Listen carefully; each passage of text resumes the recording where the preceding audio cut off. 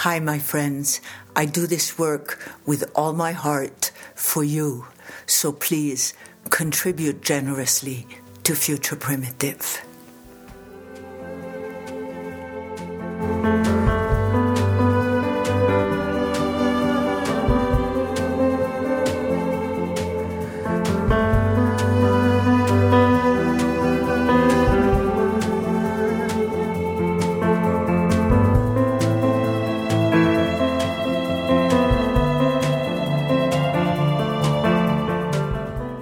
Hi, my friends who listen to Future Primitive.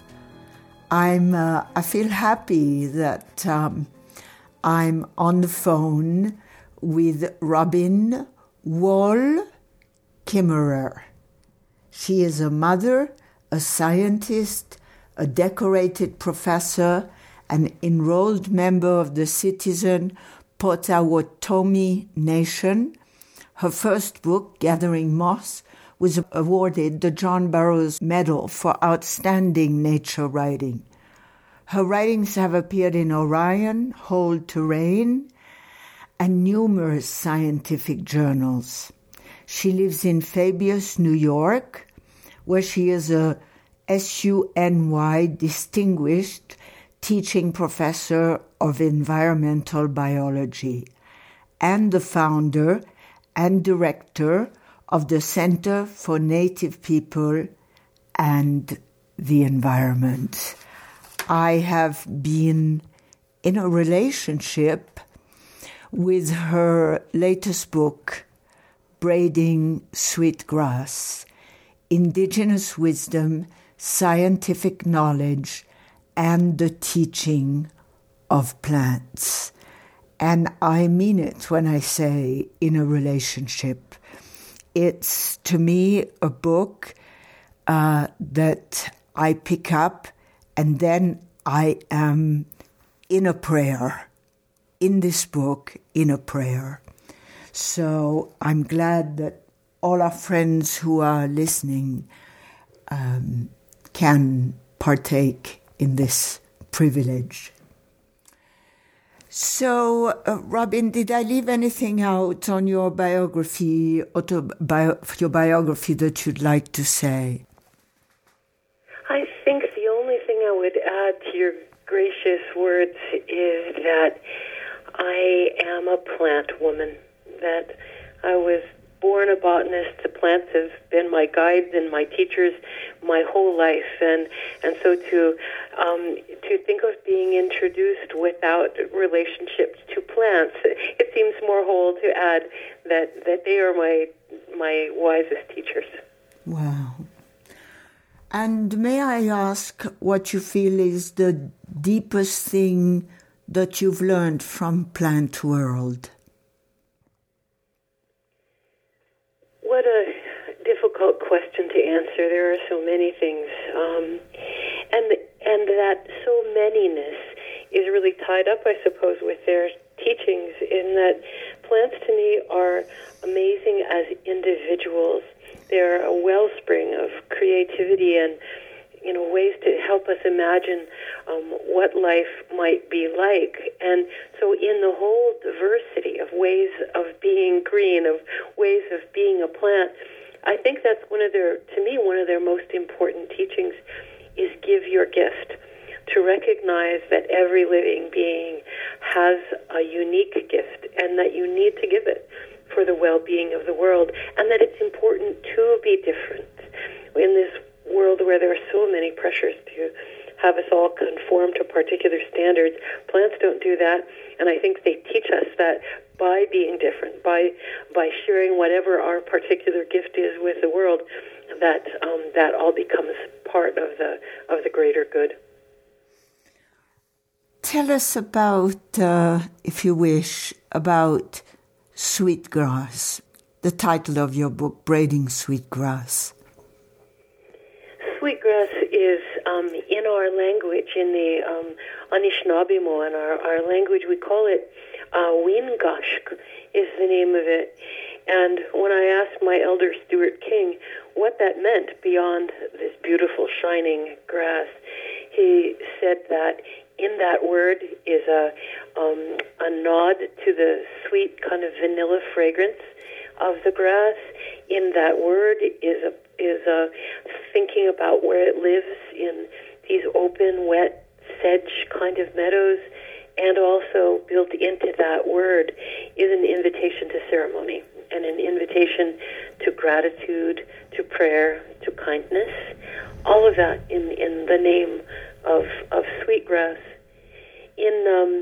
When Linnaeus gave it its scientific name, I think he must have been talking to our people, because its scientific name, which is Hierocloe odorata, translates as the sacred, fragrant, holy grass. Wow, yes. I love in your book, amongst other things, the description of your relationship with the pond on your property. And you say something that fascinated me at some point. You say, where does one's responsibility in one lifetime begin and end? What is our responsibility to the land in one lifetime? Could you speak about that?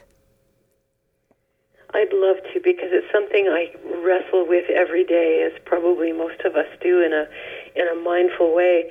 It really came to my mind, especially in the story about the pond, because I spent so many years, so much effort and imagination, to say nothing of backbreaking work, to try to restore this old farm pond and bring it back to health.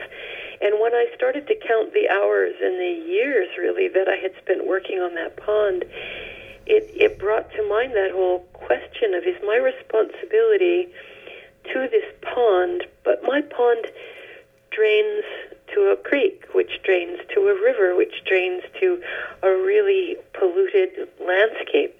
Where does my responsibility end? I can try to heal this small pond, but really there's so much more healing to do. And so that question of scale, of how do we invest our gifts, is always very much on my mind. And I think that's one of the reasons I turned to story, because story kind of transcends scale. Story is small and intimate between you and the listener, like a relationship between you and a pond and a shovel. But stories also can transcend those boundaries and do a bigger job of healing, I hope, anyway. Well, in this theme of continuity and where our lives begin and end, I was just thinking about grief. What have you learned? Because in observing the plant world, you see that things come and go and come back. What have you learned about human grief in your relationship to plant world? For me, the grief which is associated with loss is also tied up with renewal. To me, that is where comfort lies, in the understanding that when we are kinfolk to everything that is in a deeply material way, as well as a transcendent spiritual way, that there really is no loss.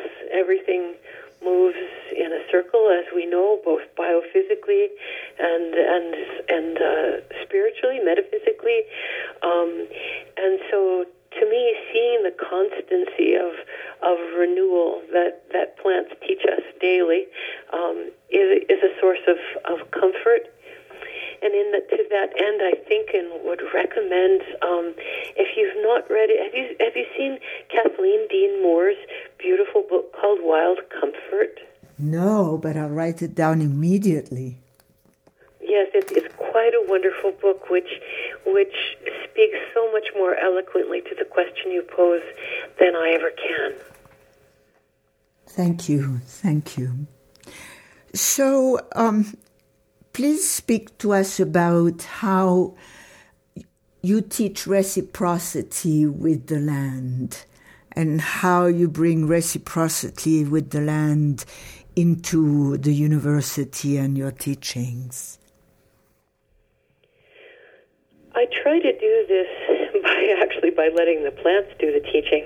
Sometimes I think the best teacher really just becomes a translator from the land and translator from the plants themselves.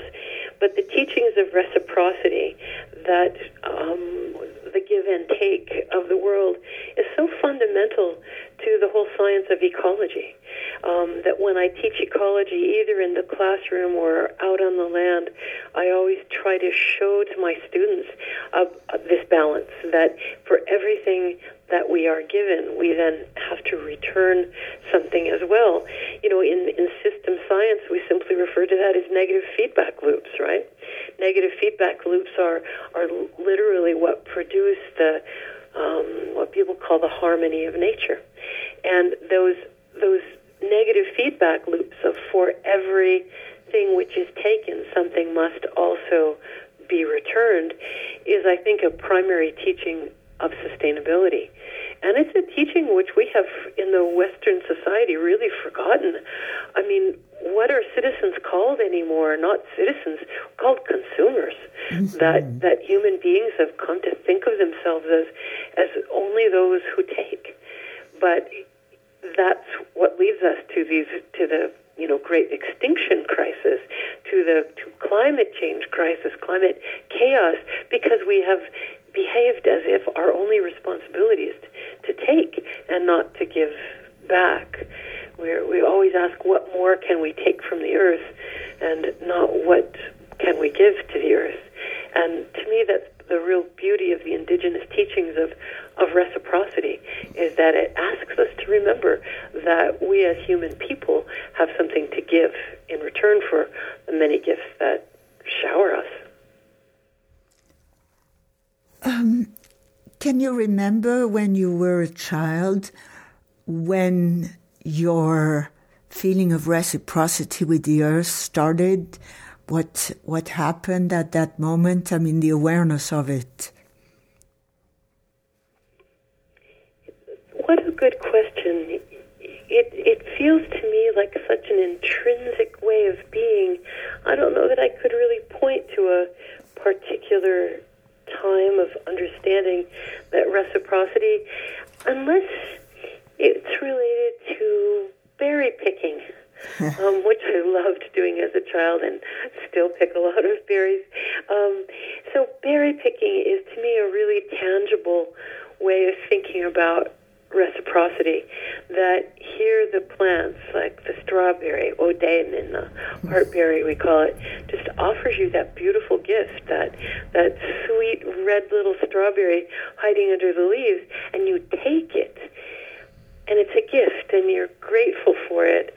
But the fact of the matter is that in taking that gift, you're also giving your own gift, in that you're dispersing those seeds. You're carrying them to the next place where they can grow. And so just understanding that there's always an exchange, that we live in a gift economy, in a sense, that everything that you take, you have to return something as well. And berries, I think, are really good teachers of that. I love that I learned, well, let me put it this way, when I went into the supermarket yesterday and I saw strawberry, I remembered that in the prayer you have in the book, you say strawberry is the leader of the fruits because she's the one that comes first in the season of the berries. So I saw the strawberry in a completely different way than just a strawberry. I'm so glad you said that, because to me that's really a key to transforming our relationship with the earth, is when we look at things, let's stick with that strawberry, that it isn't a product, it isn't a commodity, it's not a thing. It is a gift from a living being. And we as people, we know what to do when we get a gift, right? We're compelled to gratitude. It's just natural. And when someone gives us a gift, we want to give our gift in return. And so as we start thinking about strawberries not as some things, but as someone, then that opens the door to all kinds of really satisfying relationships with the world, when the world is understood as peopled with other beings that offer us gifts that compel us to offer ours. It just makes me think, if somebody gives me a gift, I don't want to say you shouldn't, because there's so much joy involved in the reciprocity of the gift. And so I was just imagining getting the gift of strawberry and saying to the strawberry, oh, no, you shouldn't, and our whole world would collapse. That's right. That's right. And instead, we become living expressions of gratitude to those berries, to the water, to the animals, to everything. And it's a transformative way to see the world, I think. Yes, I mean, gratitude is a big part of your book, and so I know it's asking for a wide subject, but would you speak to us about gratitude? To me, gratitude is often dismissed by people as kind of a weak response to some of the challenges that we face, that it's sometimes thought of as a perfunctory thank you. But I think it's really powerful medicine, because gratitude, especially in the context of, as you were referring to in the book, when I talk about the wonderful Thanksgiving address or greetings to the natural world that my Haudenosaunee neighbors use every day, this orientation to gratitude makes you understand that you have enough, that you have everything that you need. It's like our parents always told us to count your blessings. That's what it's about. It's about engendering that gratitude and saying, oh, I have water, I have air to breathe, I have that beautiful moon looking down at me at night. And you start to feel so rich and so full. And when you're in that mindset of feeling this incredible abundance from the natural world, it makes you more generous.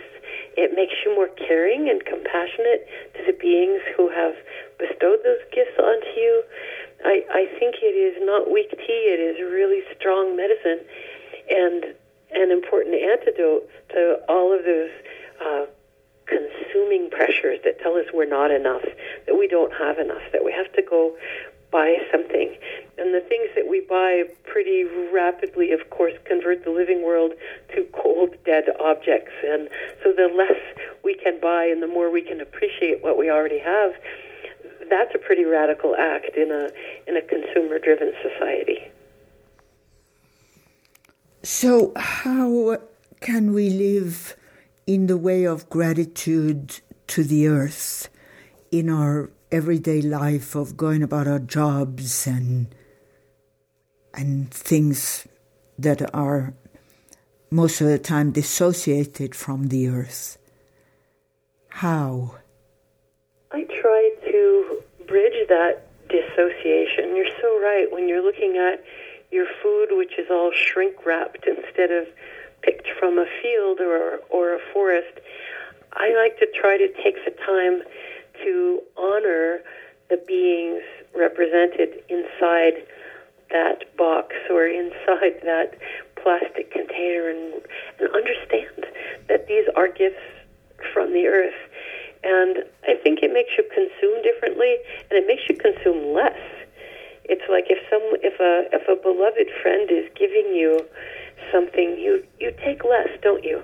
Because you honor them and you respect them. You don't want to take too much, and that kind of mindfulness about everything that we consume acts as kind of a restraint on taking too much.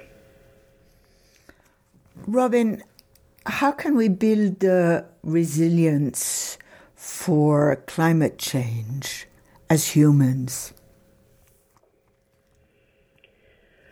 I wish I knew the answer to this question.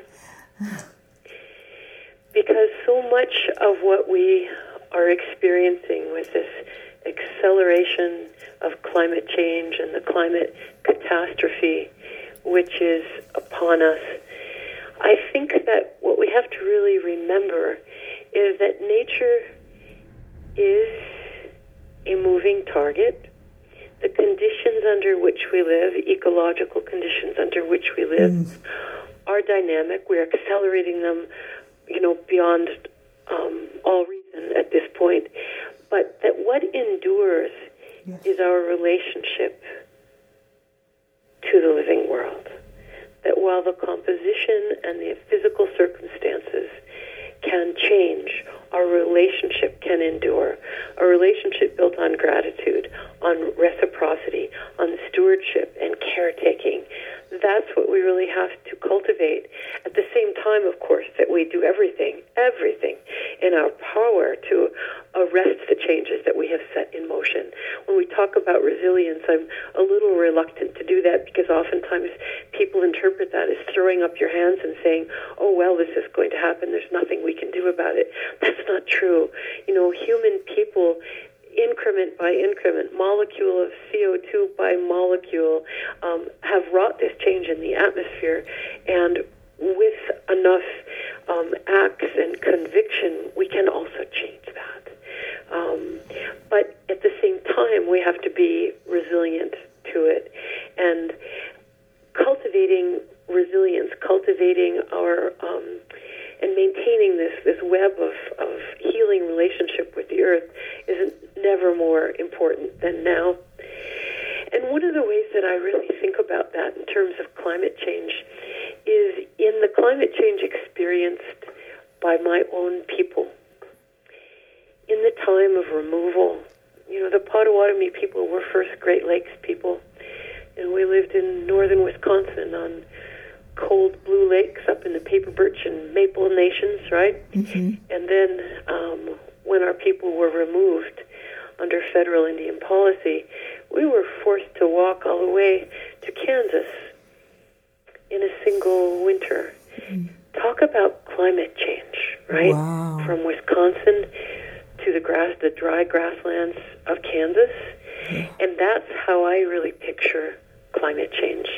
All of the losses that are associated with leaving your homeland and leaving behind those maples and those birches and the loons and the bears to go to a place which is completely different to you.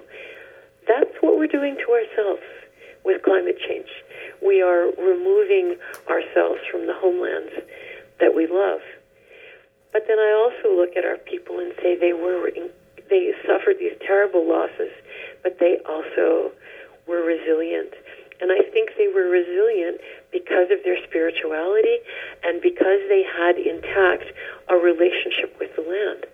To say that whether I'm in the new home of Kansas or in the ancestral lands of Wisconsin, the land is my teacher, the land is my provider, the land is my comfort, the land is my library.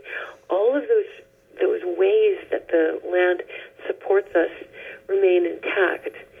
So as we try to be resilient and adapt to climate change, I think it's so essential that we reawaken those skills of being able to learn from the land, because that's where the great teachings of resilience lie. I've just had this thought about people who are quote unquote called refugees, obliged to move from one place to another, and one talks about culture shock, and maybe one could talk about land shock, and how people who are moved from one region to another, like your people have, how they can, by wars, and how they can reacquaint themselves with the land. So yes, because it's the land that's going to take care of you. and sustain you in ways physical as well as spiritual. It's interesting because I would see that I'm beginning to see that often if we have to move and we can, we might go to a land that's similar to the place where we grew up. Like I grew up partly in the south of France, and I would say that the landscape here is similar. And so I guess we might look for comfort of the same kind of land.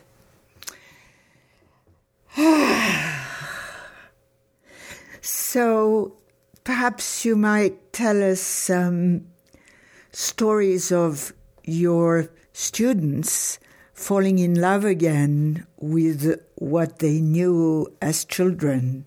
What do you witness when your students go outside and become intimate with the land? I'm so glad you asked that question, because it is for me one of the joys of being a teacher is watching that transformation with my students. And I have to say at the outset, I just have the best students. They're so wonderful. They are idealistic. They sit on the edge of their seats trying to learn more because they love the world, because they want to save the world. That's what my students here at SUNY ESF are like. So I just love them. It's a privilege to be with them. And you know how it is. Students really become the teachers. Mm-hmm. And the avenue that most of my students have chosen to express and engage with their love for the world is through science. And so they're students who, for the most part, really know their natural history. You know, they can name most of the plants and animals, and they know the biochemistry that's going on in the stream, and they're really very scientifically literate.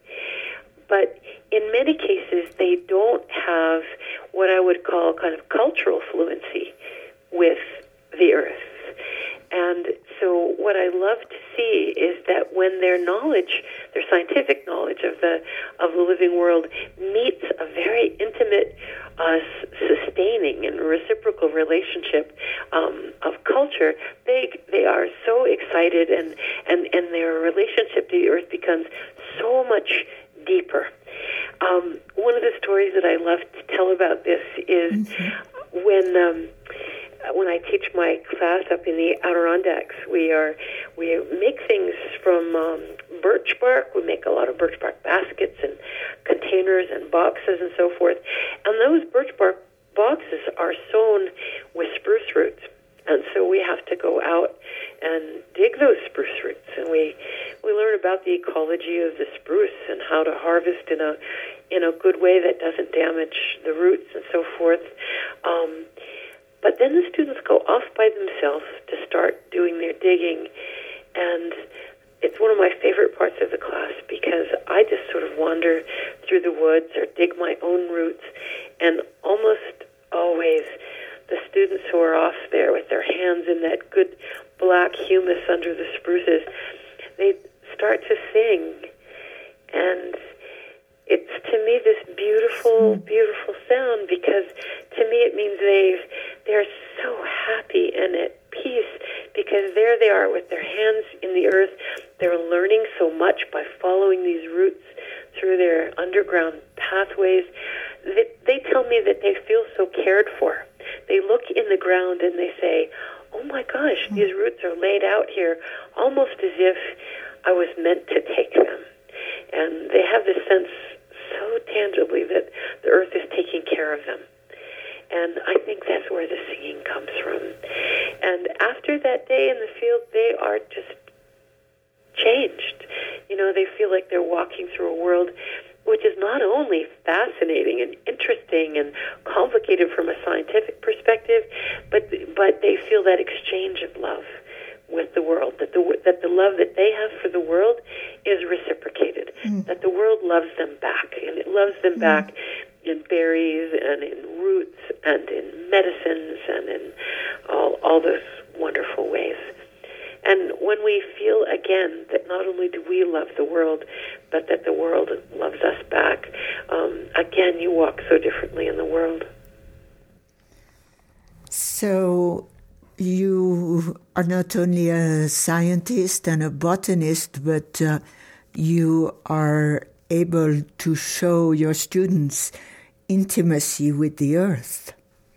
And I would say that that's being a good mother, and you speak in your book about being a good mother, and I'd love it if you could talk to us about that.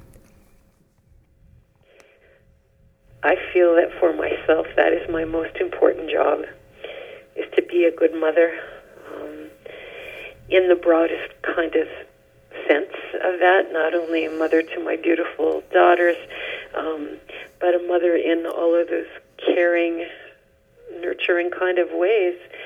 And in a way, it's not so different from a relationship with one's students, I suppose, of guiding them and in turn being guided by them.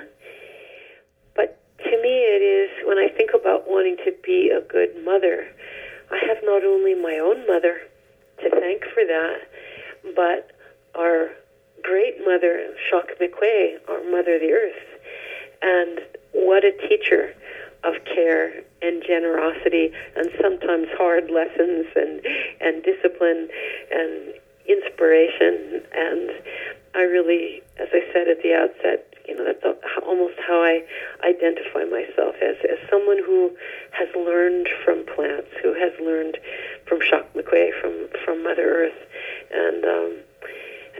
and every single day keep trying to learn.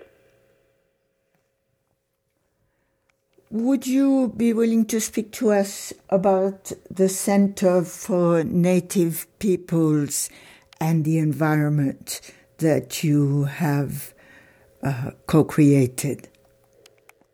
I sure would. I'm so excited to be part of this growing community of the Center for Native Peoples and the Environment, which is a collection of students, staff, and faculty members here at ESF who are really dedicated to the idea that a symbiosis or a real mutualism between scientific ways of knowing and indigenous ways of knowing can be a productive partnership in helping us care for the earth.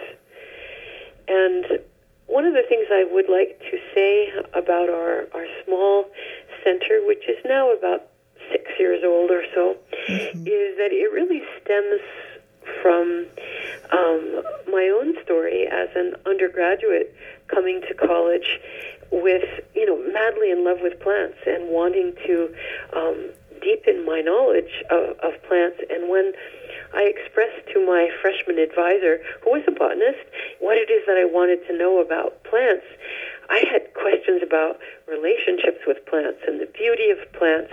And I was told that that's not science, that scientists don't concern themselves with relationship and with beauty. And that was really arresting for me. And I know now, of course, that is absolutely not true. Those are exactly the things that scientists concern themselves with, although perhaps not in the style of knowledge generation. But I wanted to tell you that story because what I experienced was this transition from the indigenous worldview based on relationship with plants to the scientific worldview when I got to the university, and that these plants, who I viewed as my teachers, my companions, these sources of beauty and knowledge, I was told were just things. They were just objects that we were to study, and devoid of relationship. And that was deeply troubling to me, that shift in worldview. And so at the Center for Native Peoples and the Environment, what we're trying to do is to use the tools of Western science, but use them in the context of indigenous ways of knowing, in this really holistic, values and relationship-laden way of thinking about the natural world. And so we're doing all kinds of interesting things, from revitalizing native knowledge projects with youth, with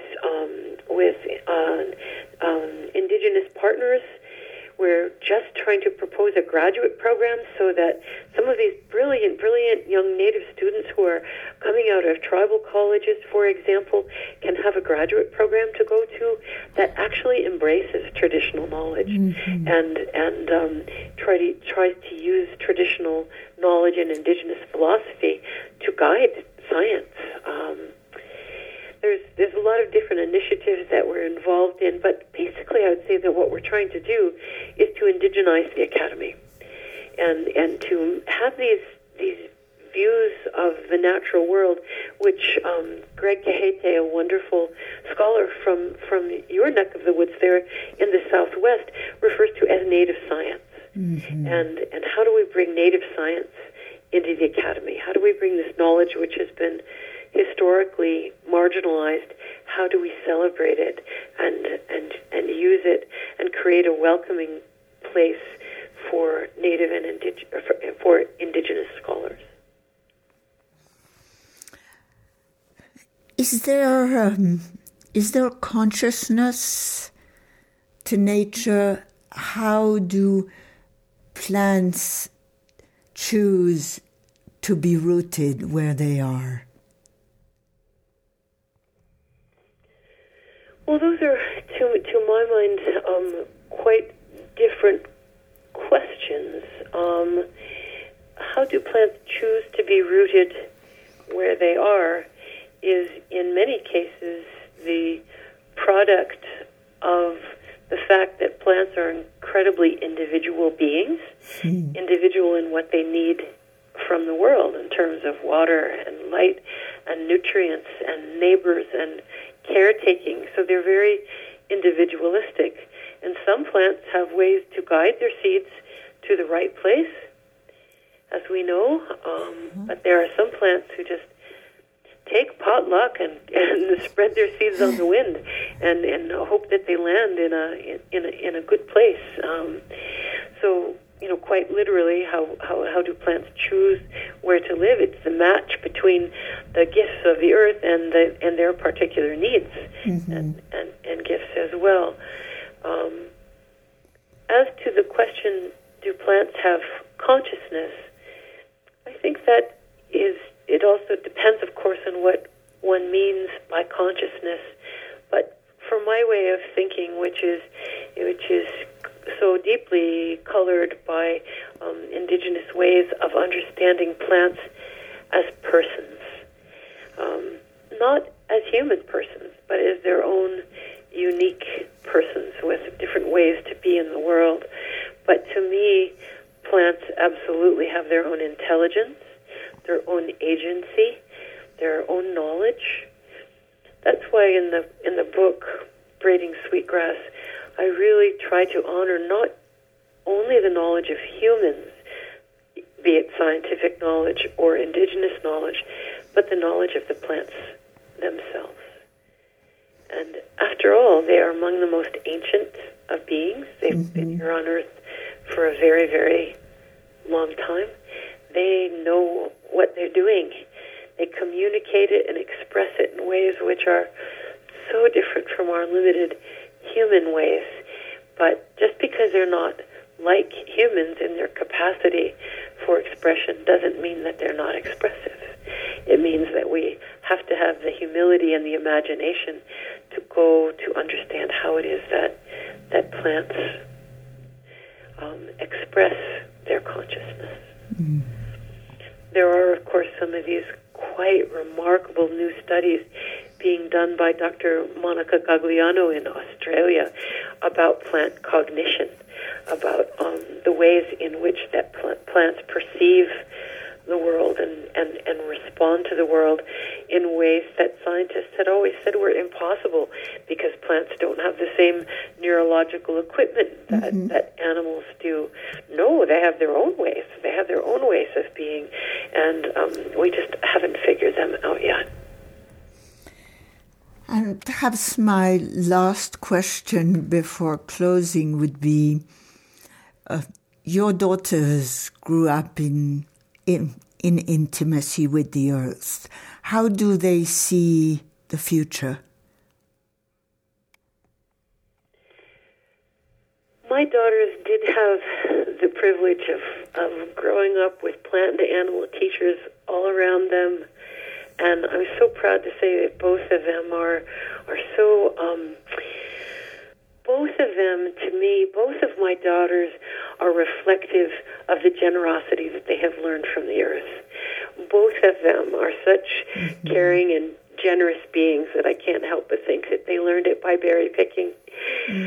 And I think both of my daughters understand the wounds of the world, but they're both engaged in healing those wounds as well. I like to think that they understand reciprocity, that they have been showered with the gifts of their family, their communities, and of the earth, and they are engaged in reciprocating those gifts. And I think it is that reciprocity that helps us move forward and understand that healing of the earth and healing of our relationship to the earth is the most important thing that we can do. Robin Kimmerer, I want to thank you for your generosity of time and words and feeling, and just ask you, what would you like to say in closing?